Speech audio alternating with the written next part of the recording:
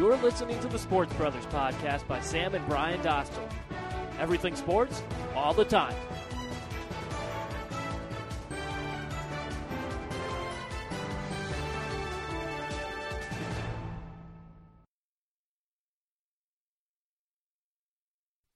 It's a great day to be alive, Sam. You want to know why? Why is that? Because we have joined forces with the one and only Nico DiGregorio in Nico's World on his website. It's a big deal for us. We get more listeners, so thank you for all the new listeners. Well, that's the hope, at least. That's the hope, yes. That's the goal in mind here.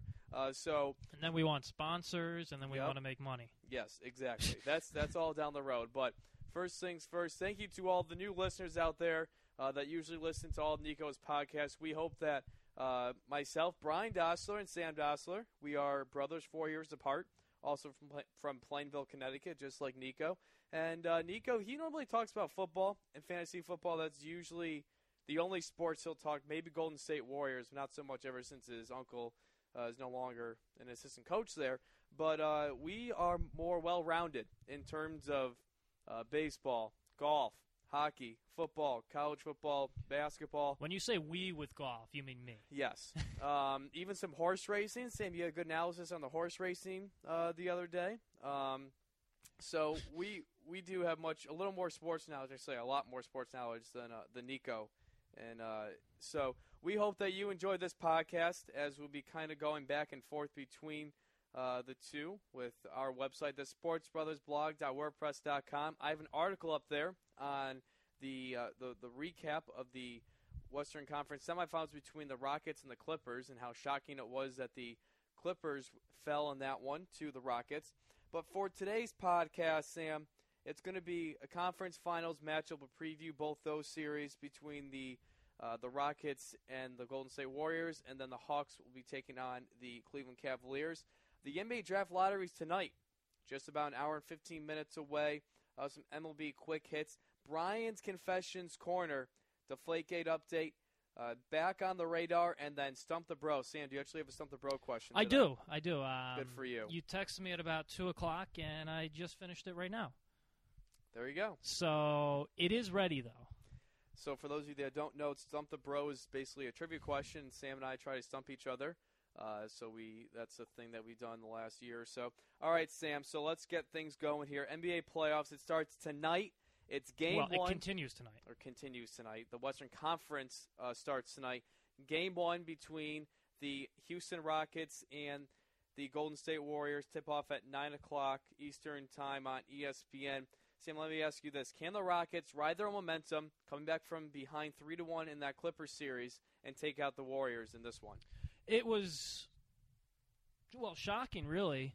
You look at it, and we touched upon it on our last podcast, that 19-point lead, right, in game number 6 at home for Los Angeles. And somehow, some way, with James Harden on the bench, with mostly the second team on the court, Houston was able to come back. And then you started watching game 7, and even though Los Angeles was in it, at times they were within a single possession, it always felt like it was one of those games that always felt like Houston was in control. It was a phenomenal turnaround, and right now Doc Rivers taking a lot of heat because not only is he the head coach, but he's also the GM of this team. He made some questionable moves, brought Jordan Farmar aboard, said goodbye to him. Jared Dudley was part of the team, traded him for a few different guys, and then with Minnesota, right? Or excuse me, with Milwaukee. Yep, Milwaukee. For a few different guys. For some reason, I always get those M teams mixed up, Milwaukee and Minnesota. Anyways, the players that they got in return, they were pretty much instantly got rid of to clear cap space. So the depth wasn't there, and the Houston depth wore them down as that series went on. Because Houston, we say it was their second team, but they got some good guys on that second team. Corey Brewer, and they made some nice moves to bolster that bench and make themselves deeper, despite their 2 losses in their starting lineup. And you mentioned those 2 guys that they got that come off the bench. Josh Smith, he actually came into a starting role in this series, but most of the season after he was acquired from the Detroit Pistons, Remember, him and Corey Brewer, they were both acquired in December. Pretty much, I think it was 4 or 5 days apart. There you add depth, because if Josh Smith wasn't starting, then it was Terrence Jones was starting. Now you have Terrence Jones coming off the bench, Corey Brewer, a guy that come off the bench, and they fill those holes without Patrick Beverly, without Donis Motiejunas. They exactly do. And the beauty of both those guys is they have the ability to step away. Josh Smith doesn't do it very well, but he can step away, knock down the three. Corey Brewer stretches the floor. He's long. He's athletic. And it just gave them a different look. And then once Dwight Howard came back, this team really took off. And it's amazing the script that's been flipped in the last 5 or 6 days. You go from Kevin McHale, he's out the door, to look at this guy. He turned this thing around, and now he has them playing in the Western Conference Finals. And you have to give him a lot of credit, just like I think you have to give Doc Doc loses some credibility, I think, by losing this one here. Because really, when you think about Doc Rivers, he just has that one championship. Yeah, that's the thing with Doc Rivers. And that team, he's a likable guy. Doc Rivers, he's great with the media. Players love playing for him. Everyone says you got to play with Doc Rivers before your career's over. But the fact of the matter is he's won that one NBA championship. But you mentioned it was the first big three. I mean, you had Kevin Garnett, you had Ray Allen, the first modern day big three. Okay, you had Paul Pierce. I mean, you had talent there. Not saying he doesn't have talent in Los Angeles. He clearly does. But Western Conference, a deeper conference. And if you remember back to that Celtics team, first off, he wasn't the GM. He wasn't making all the personnel moves. Danny Ainge. But the Celtics had that extremely deep bench. Remember Sam Cassell coming off the bench, James Posey. They brought in P.J. Brown late in that year, Eddie House. So you had that second unit.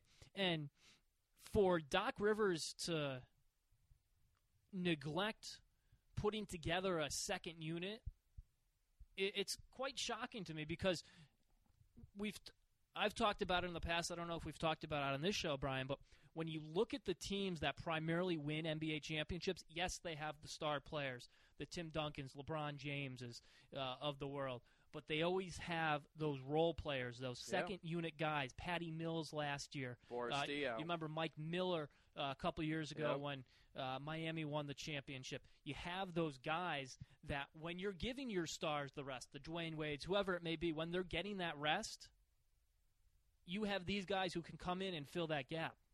Exactly. And it's crucial. Yeah, it is. You need guys to come off the bench, because you can't expect James Harden to go out and score 35 a game and will your team to victory. You can't expect that. In the regular season, you can get away with it for one game, but for a 7-game series, when you have to beat a team 4 times, the deeper bench is always going to win. Yeah, for the most part. And I think that, like we talked, they got worn down. They got worn down as the series went.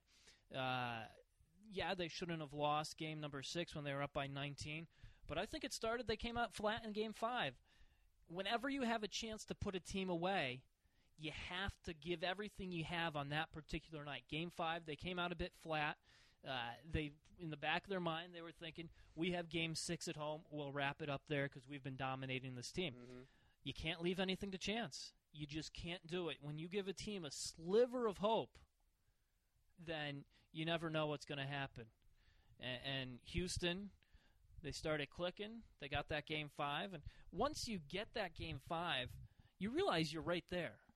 I mean, if a series goes 6 games, someone has to be up 3-2, The advantage with the Rockets when they were down 3-1 was they had 2 games at home. That's huge for them. They go home at Game 5, right? You get your mojo back. Exactly. So James Harden, he scored, I believe, 32 points when he was not feeling very well in Game 5. Now you got your swagger back a little bit. Now you're going to Los Angeles, and this team was dead in Game 6. They're down 19 points with 2 minutes left in the third quarter. They were done. And somehow Kevin McHale did what saved his job in those last 14 minutes and was able to rally his team to victory. Not only win, the amazing thing is, he cut me off. Sorry, you want to keep going there? No. But I was just going to say, the amazing thing is that rally, that comeback. This Houston team, and we'll get into it when we talk about the Golden State series, they're not a great defensive team. No, they're not. They held Los Angeles to, 15 points in that quarter? Yeah. I mean, and 18 points overall over the last 15 minutes of that game. it's just something that you wouldn't think the Houston team would be capable of doing. Speaking of the Warriors, they haven't played since Saturday when they wrapped up the series against the Grizzlies, so they've had a couple days to take a rest. But you're talking about Sam, you're talking about a team that has depth. This team has depth. They don't have Maurice Spates, at least for Game 1, so they're going to hurt there. But they have guys like Sean Livingston that come off the bench. Draymond Green, Andrew Bogut, David Lee, if you absolutely need them. This team is deep. Yeah, they certainly are, and they're that team. And you didn't even mention him, Andre Iguodala. Yep. Which I always have a little trouble, just to go back to the beginning of the season when Steve Kerr took over. He wanted to put Harrison Barnes into the starting lineup and have Iguodala come off the bench. Iguodala is a guy who's been an all-star, has had a phenomenal career, mostly in the starting rotation. And Iguodala said, all right, I'll come off the bench for you, no problem, which I don't get why players have such an issue with. You look at a guy like Manu Ginobili. He plays starter minutes. Yeah. What's the difference? It's who's on the floor. Yeah. But that's besides the point. That just adds to their depth, and I think it's going to be a really tough matchup for this Houston team, especially with Patrick Beverley out, Brian, because who's going to guard these guys on the perimeter? Jason Terry? James Harden, he's been better defensively this year, but he was improving over what, nothing? Yeah. He was improving over a tree. Yeah. As you mentioned, the defense, they allowed at least 100 points in all 7 games versus the Clippers in the conference semifinals. And then, I kind of compare Patrick Beverley's value like Tony Allen with the Memphis Grizzlies. When Tony Allen was playing and healthy, it was a different series. It was a completely different series. The Grizzlies were 2-1 when he played 30-plus minutes. When Tony Allen did not play or play limited minutes, they were 0-3. Against a Golden State team that we know can shoot the 3, Klay Thompson can go off, Andre Iguodala can go off, Steph Curry can go off. You need perimeter defense. And as you mentioned, Sam, with no Patrick Beverley, who's going to defend him? He's really their only guy that can. And then not only – and we talk so much about their shooting, but they have guys who can penetrate and get into the lane. Steph Curry can get into the lane. Klay Thompson can drive. All those guys on the perimeter can get into the lane. And by not being great on the perimeter, they're going to be so worried about the 3-point shooting that they're probably going to close out too aggressively, and then that leaves the big guy in the middle, Dwight Howard, vulnerable. Still a excellent defender, but he's picking up fouls so quickly because guys get into the lane so often that he's forced into positions that where he tries to go for a block and he gets a foul they don't call. Work in his favor. Yeah. He's put in bad situations time and time again. I have the Warriors in 5 games in this series. I'm with you. I was talking to someone yesterday, and I said I think they get them in 5. It could even be a sweep. Yeah. I really... Which is so ironic because we're talking about this Rockets team that's coming off so much momentum from that Clippers series. They were down 3-1. They were playing terrible basketball. They could not play any worse. They were still scoring. They were still scoring, but Sam, they're losing by 30 points at some point. They weren't playing defense. Well, they just looked bad. They did. They looked disinterested at times. So you never know what's going to happen, but I think too much firepower from this Golden State team. And what we didn't even mention, and what people forget to mention a lot when they talk about this Golden State team, is this is an excellent defensive team as well. Yep. They play very good defense. Andrew Bogut's the anchor of that defense. He is. And he's another guy who gets in foul trouble, but that's where the depth comes in. David Lee can come off the bench. Spates is going to miss game 1, but he'll be back. He's another big down low. And because of the injuries to Houston, they got the kid Capella coming off the bench. Yeah. And he's shown some flashes. He might develop into a nice player, but he's certainly not there yet. He's certainly not a guy you want playing big minutes in the postseason. Moving over to the Eastern Conference Finals, it's the Cavaliers and the Hawks. The Hawks won the season series 3-1. Take that for what you wish, because 3 of those 4 games, that's when Deion Waiters was still with the Cavaliers, so it's not like those matchups mean anything at this point. Sam, if you're a Cavs fan, how concerned are you with Kyrie Irving's injury? I think you have to be concerned. I heard some people talking about the fact that he didn't come back into that closing game 6 for Cleveland. But I think a big part of that was, although he wasn't moving well, I think a big part of that was Cleveland was always up by double digits.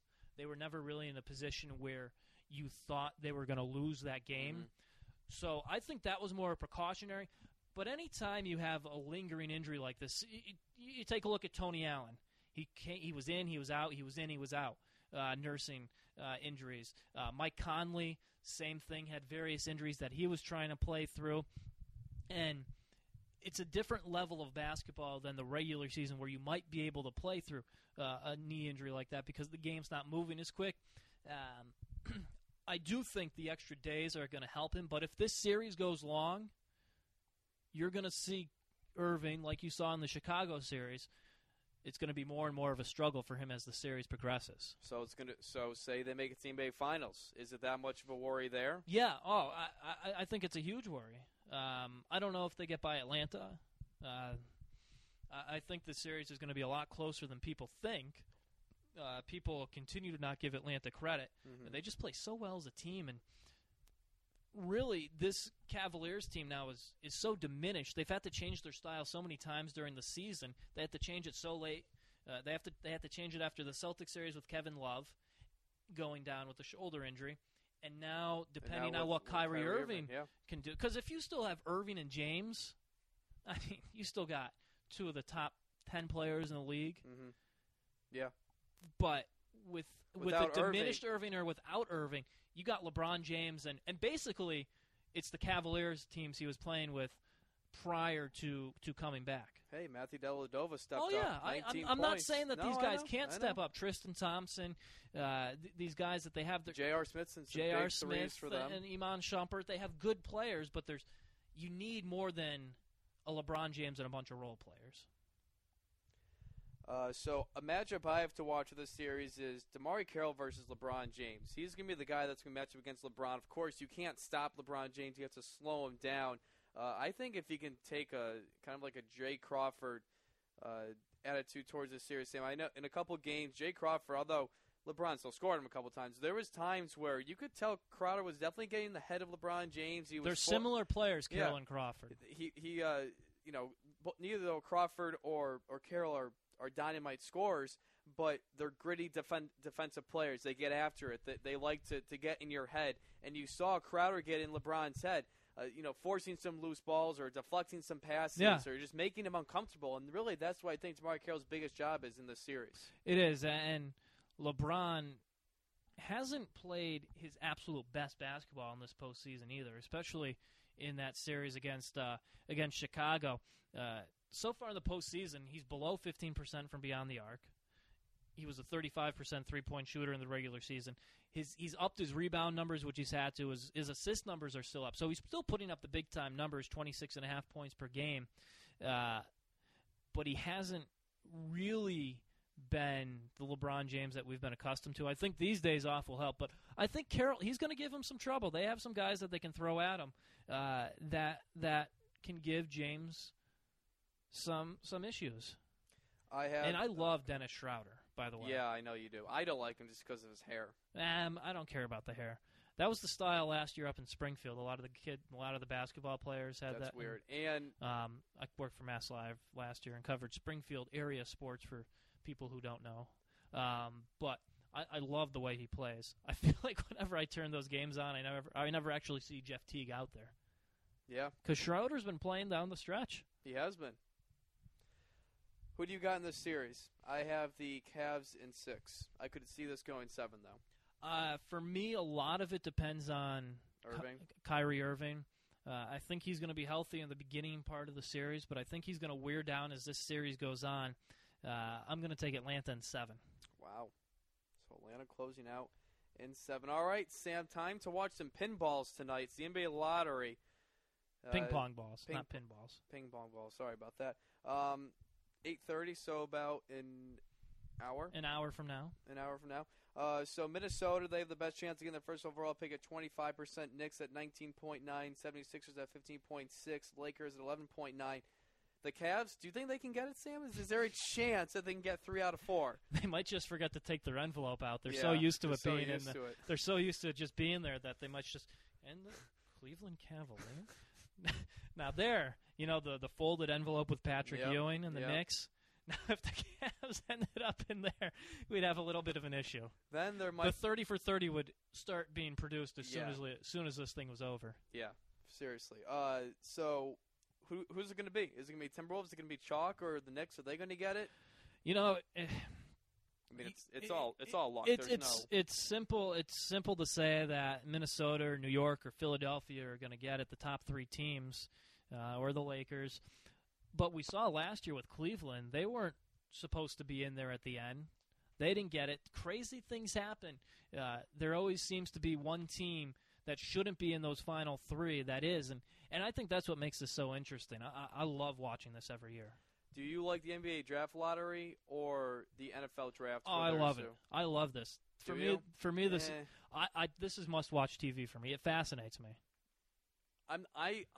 It's one of my favorite. I enjoy it. It's one of my favorite NBA moments of the year. As weird as that sounds. You're taking a Colin Cowherd. I love it. I listened to his podcast and he talked about it. It wasn't even because I've loved this thing for years. It fascinates me. To me, it doesn't. I don't. The people with their little lucky pennies and lucky things. But it's really interesting because I think I like it so much. If every league did it, it wouldn't be as interesting. But because it's unique to the NBA, and it happens just once a year, it's different and it's intriguing. Powerball happens every week, Sam. I do watch that sometimes, not intentionally. It's like when the Seinfeld episode ends. Yeah, and then I know. I get that at school a lot. All right, so MLB Whip Around as Navik rounds out to short to end the inning. I think that's a violation. Sorry. I meant Siriaco. I don't know. MLB Whip Around. So we got four things. First, let's start with Bryce Harper, Sam. He leads the National League in both home runs with 14 and runs batted in with 37, and he gets fifth in batting average at 338. And finally, it just seems like his potential is just coming along. Maybe it's too early to tell because he's just a little bit on a hot streak. But remember, this kid, 22 years old, is still younger than Chris Bryant and Mike Trout. Well, that's the thing that people forget. He's still so young, and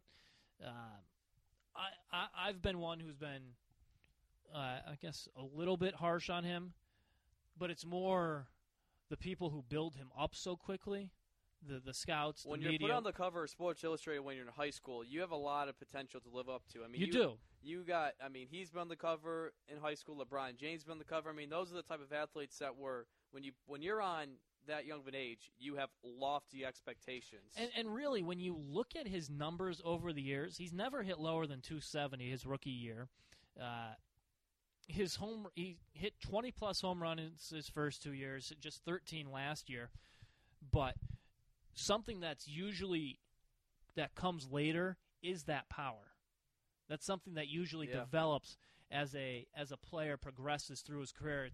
It's like you look at minor league baseball player numbers, their power numbers aren't necessarily there, and then all of a sudden they come to the majors and there's someone who displays that power. It's because it just takes a little longer. Already 14 home runs this year, and I think he officially has come into his own. We can officially start having that Mike Trout, Bryce Harper conversation. Who's the face of baseball?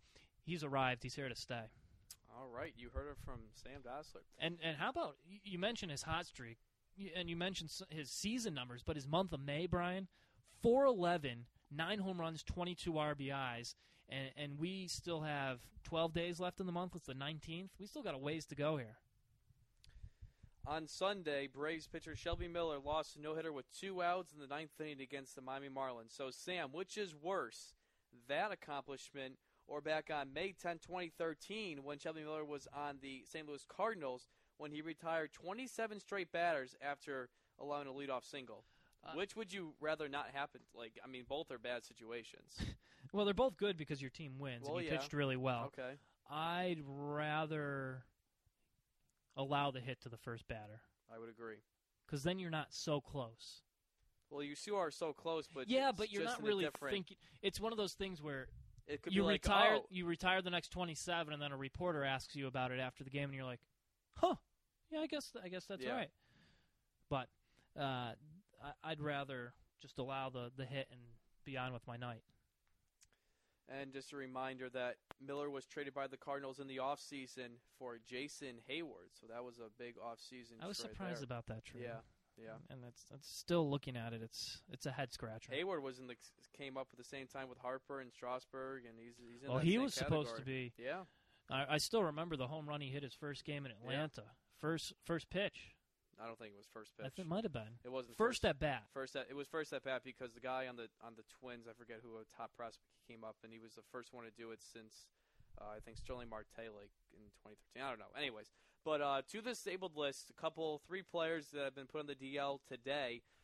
Victor Martinez, the designated hitter from the Tigers, he's on the 15-day DL with a knee injury, hitting .216, 1 home run, 15 RBIs, and this was the year where Sam, he was an MVP candidate. 335, 32 home runs, 103 RBIs, and at some points he had more home runs than strikeouts. That was I just saw a tweet I had about this time last year, so past the middle of May, where he had more home runs than strikeouts, which is just phenomenal. But he's had some injury problems since coming over here to Detroit. When healthy, though, he's been phenomenal. And if there's a time for him to get hurt, this would be it. In the early portions of the season. Yep. When he's in that lineup, though, and he's clicking, that's one scary lineup for Detroit. The Nationals outfielder Jason Worth, left wrist, heading to the disabled list. Worth he's had a tough go this year. Yeah, he has 208, 2 home runs, 12 RBIs. Will Myers, heading to the 15-day disabled list as well. Left wrist tendonitis, hitting .291, 5 home runs, and 19 RBIs in his first season with the San Diego Padres after being traded by the Rays, and it happened during batting practice. Same wrist. Sunday, on the same wrist where he got injured. At Fenway on the A.J. Yep. Pierzynski game-winning hit. Yep. And a little shout-out to Adrian Beltre, who hit his 400th career home run this past week. Sam, is Beltre Hall of Fame worthy? I think he's certainly thrust himself into that conversation, and I think he is. Who's been a better third baseman Chipper Jones during his generation? Chipper Jones. Chipper Jones, Alex Rodriguez. But other than that, is Scott Rowland Hall of Fame worthy? I don't know. Maybe, but I think Beltre has done it longer, and he's had more of an impact in different parts of the game. Great defensively, has the power, can hit for average, drives and runs. He's a guy that when he was with the Red Sox, I loved watching him, and he's a guy I wish that they had been able to keep around a little longer. All right. I think if he finishes this year out strong, I know he's 36, has another year, maybe 2, putting up the numbers that he's putting up, he'll be in the Hall of Fame because he'll be close to 500 home runs by then. You would think if he keeps on that pace. If he gets to 500, yeah. He's a shoo-in, yeah. especially in this day and age. Yeah, if no steroids, that's pretty much an auto bid at that point. He's never been linked to him. He's been phenomenal. Even counting those 4 or 5 virtual dead years in Seattle. Buckle up, everybody. It is time for Brian's Confessions Corner.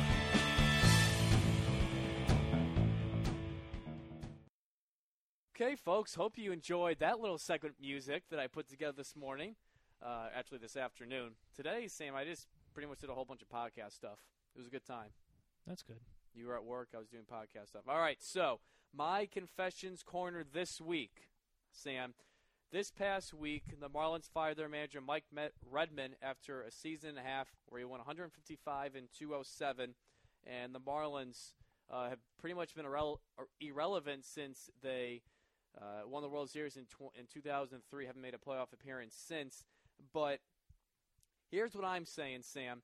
When a team like the Miami Marlins, when they make a huge splash in the offseason, when all these moves are made, when Giancarlo Stanton re-signs a over $300 million deal, when you acquire Matt Latos, when you acquire Martin Prado, Danny Herron, D. Gordon, when you sign Ichiro Suzuki, when you sign Michael Morris, the NLCS hero for the San Francisco Giants, when you get all that stuff, that's not good for the manager because all of a sudden... Well, it is good for the manager. Let me rephrase. It's good for the manager, but in terms... Yeah, let me talk. But in terms of success, it needs to happen right away. Otherwise, you're gone. You see this happen all the time in sports when there's new hot and sexy toys, players that go to a new team, big expectations are supposed to happen. You look at the Toronto Blue Jays from a few years back when they acquired Jose Reyes, when they got R.A. Dickey, when they got Josh Johnson, this team was supposed to be World Series champions at some points. Now, I don't think the Marlins, people are expecting them to go to that far, but certainly compete for a playoff bid. Right now, 16-23 on the season, and you just, like I said, it happens all the time in sports. You look at the 2012 Philadelphia Eagles, Sam, the dream team as they proclaim themselves. Michael Vick, he signs his second year, $100 million, or his second $100 million contract. They get Nami Nasnawa from the Oakland Raiders. They trade for Asante Samuel. They have Ronnie Brown. They even had Vince Young as a quarterback as a backup. What a luxury to have that for a backup. They go 8-8 in that season, and Andy Reid, who had done so much for that franchise, was fired after that season. Then you look at Coach K, and I use this for every single one of an example like this because it's a prime example. You look at Coach K. This is a guy that has over 1,000 wins right now. He has 5 national titles after beating Wisconsin in the title game in early April this year. And his first 5 seasons as a college coach, he was at Army. He goes 73-59, not terrible. But his first 3 seasons at Duke, the man goes, Coach K goes 38-47. 38-47 in the ACC. This day and age, you're canned. You're gone. You don't live another day. Not to mention, in his first 5 seasons, he didn't have a record above 500. You put all that stuff together, folks, and you're in for a new coach. You're done. When this offseason came together for the Miami Marlins, Mike Redmond needed to win ASAP. He needed that good record right off the bat.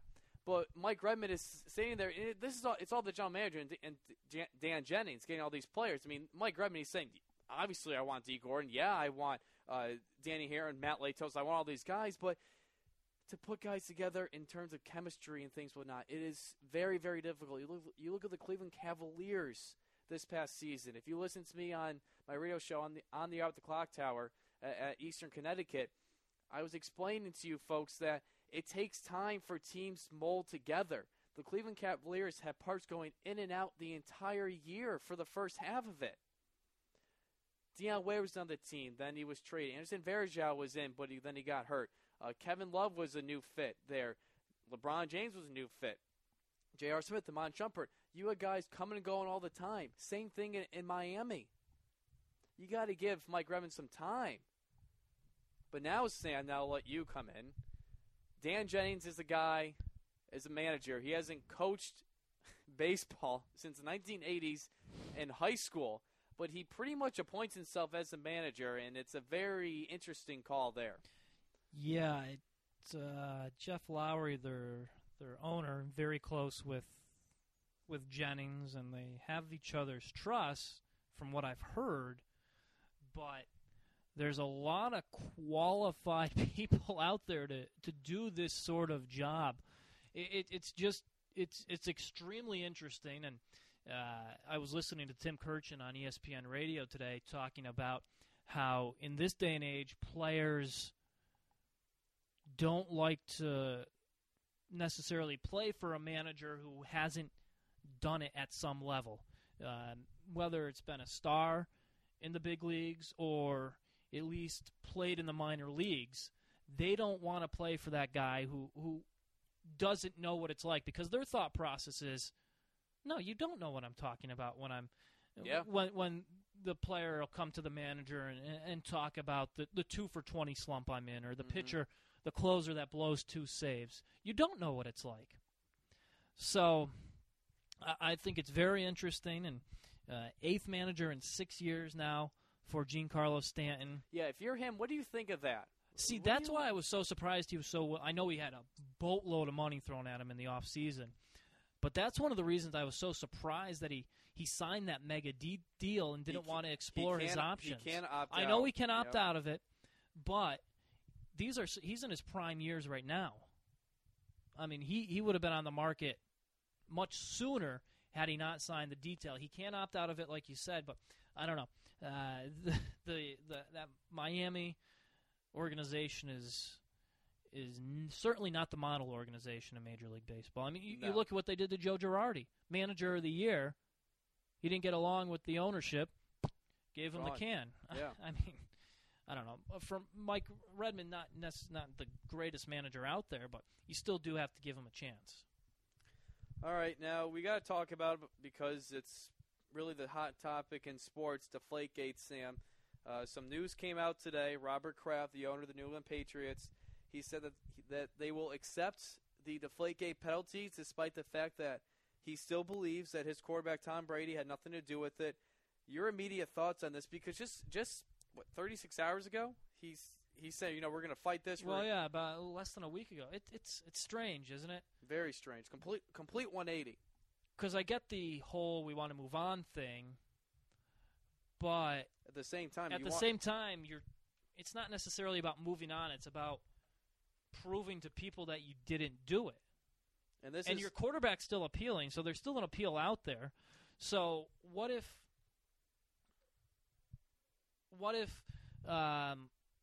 Brady appeals, they find he didn't do anything, and then they take away his suspension? Do they keep the other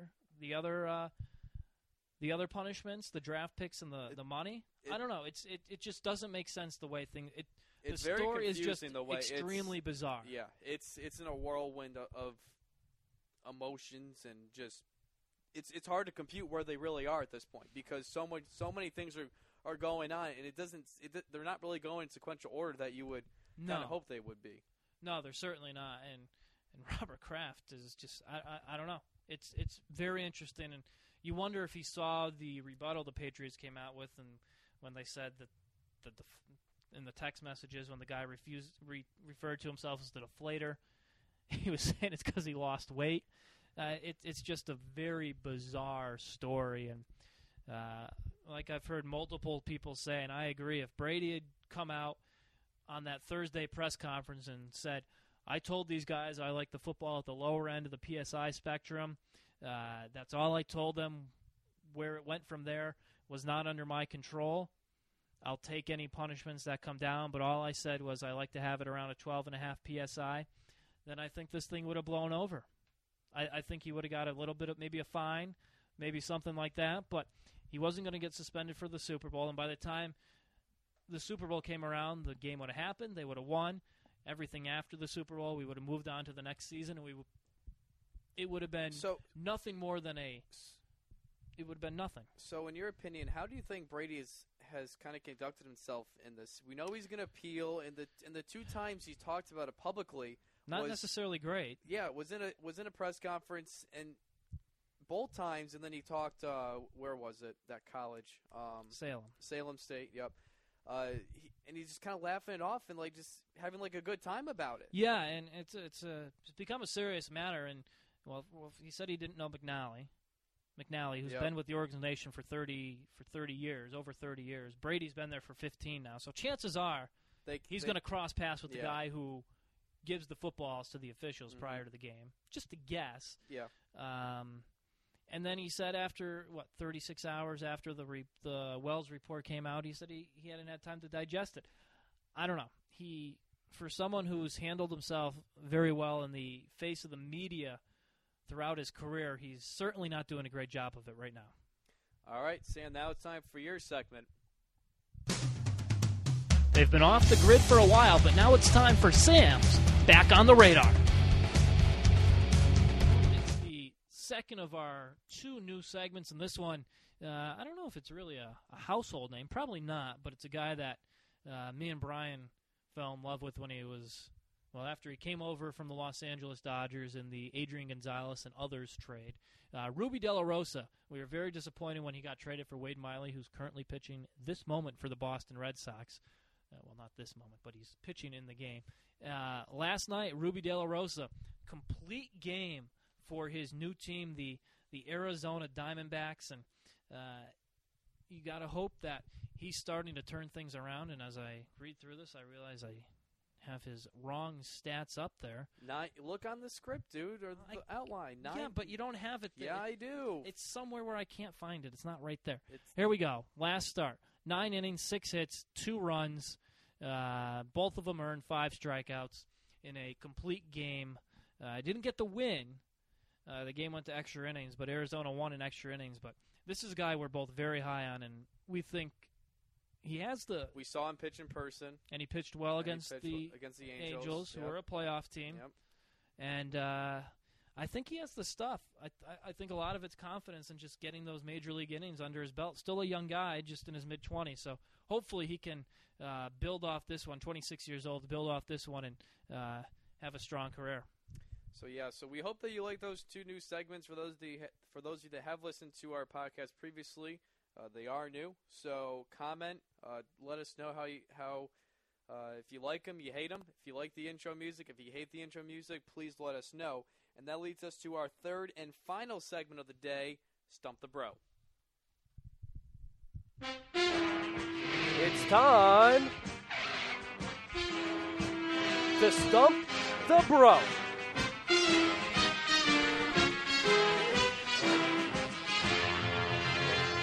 Sam, last week, after you complained that you didn't have enough time, and then today you tell me that you get your trivia question 30 seconds before we go on air, it's time for Stump the Bro. We were both unsuccessful in getting each other's questions last week. Hopefully you didn't pick it from the MLB trivia page. I did not. And in my defense, I was thinking of I had an idea in my mind as I was driving home from work. Okay. I mean, I did tell you at 2 p.m., like I said, and we started going on air. Let's see. I'll go first. It's 0-0 this week. I'll go first. LeBron James is looking to advance to his 6th NBA final. Which NBA player has the most final experience or final appearances? John Havlicek, George Mikan, Bill Russell, or Kareem Abdul-Jabbar? I feel like Bill Russell is the trick answer here. So you said Mikan, you said Kareem, Russell, and who was the first one? John Havlicek. John Havlicek. I'm going to go Havlicek.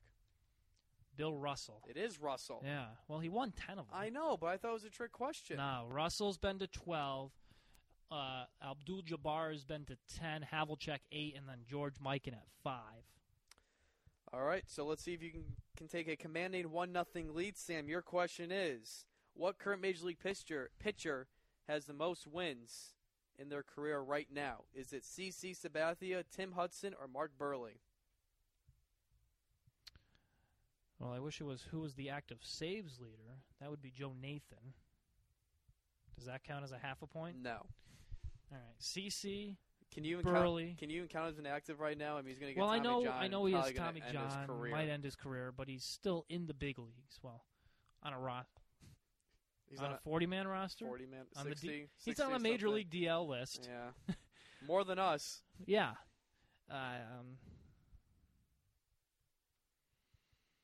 It was Sabathia, Burley, and Hudson.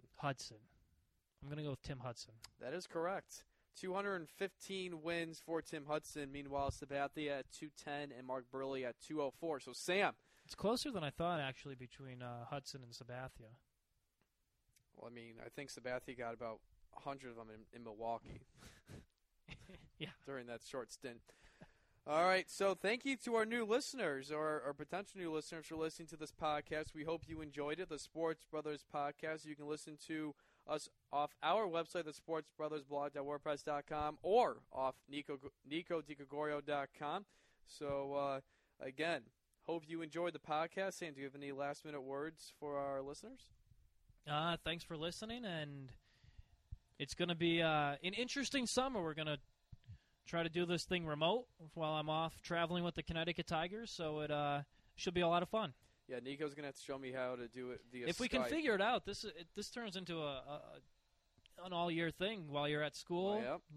We can definitely do it during Skype because at the day after we don't the have to Super discuss Bowl, it now. Yeah, okay. Oh, by the way, fine job I saw mini golf yesterday. 55 at Riverfront Mini Golf, Brian. Yeah, Come on. And what's even worse about it is before we started, Nico was like, hey, how about we do an overall count this year? So like, okay. So Mike has a 9-stroke lead after the first day. He's sitting pretty right now. Yeah, he is. You know, you almost took as many strokes as I did playing real golf. Wow. I shot an 80. That's not really that close, Sam. When you're thinking about mini golf and real golf, though, I think it's a stretch. Nah. Well, I took many less putts than you then. Well, Mike played so well because the girl that works there, they like each other. Do they? Yeah. She works at the Y, and she's as a lifeguard. And she also so they works previously there. knew each other. Yeah, Yeah, so he had to impress, even though she wasn't watching. Even though she wasn't watching, but in case the conversation came up, if she did ask who won, Mike would be there to raise his hand and be all proud. So are you guys going to be going there a lot now? I mean, we would go anyways, but that's our mini golf place. By the way, we're not going to Cape this year. We're doing it next summer. We're going to a Red Sox game. It's official. Oh yeah, next summer. Yep. Next summer. Yep. We should get Riverfront as one of our official sponsors. Hey, we're dedicated. I love that place. It's the best place around If you're here. wondering, we're Unionville, Connecticut, right on the river. Great place for mini golf, family, friends, date night, whatever you want. Ice cream at the end. Sit by the river. It's a good time. Yeah. It's challenging. The back nine, man. It's tough. It's tough. All right, that's going to do Mic it for drop. today's podcast. Thank you for listening. Not sure when the next one's going to be, but we will let you know. Have a great night, folks.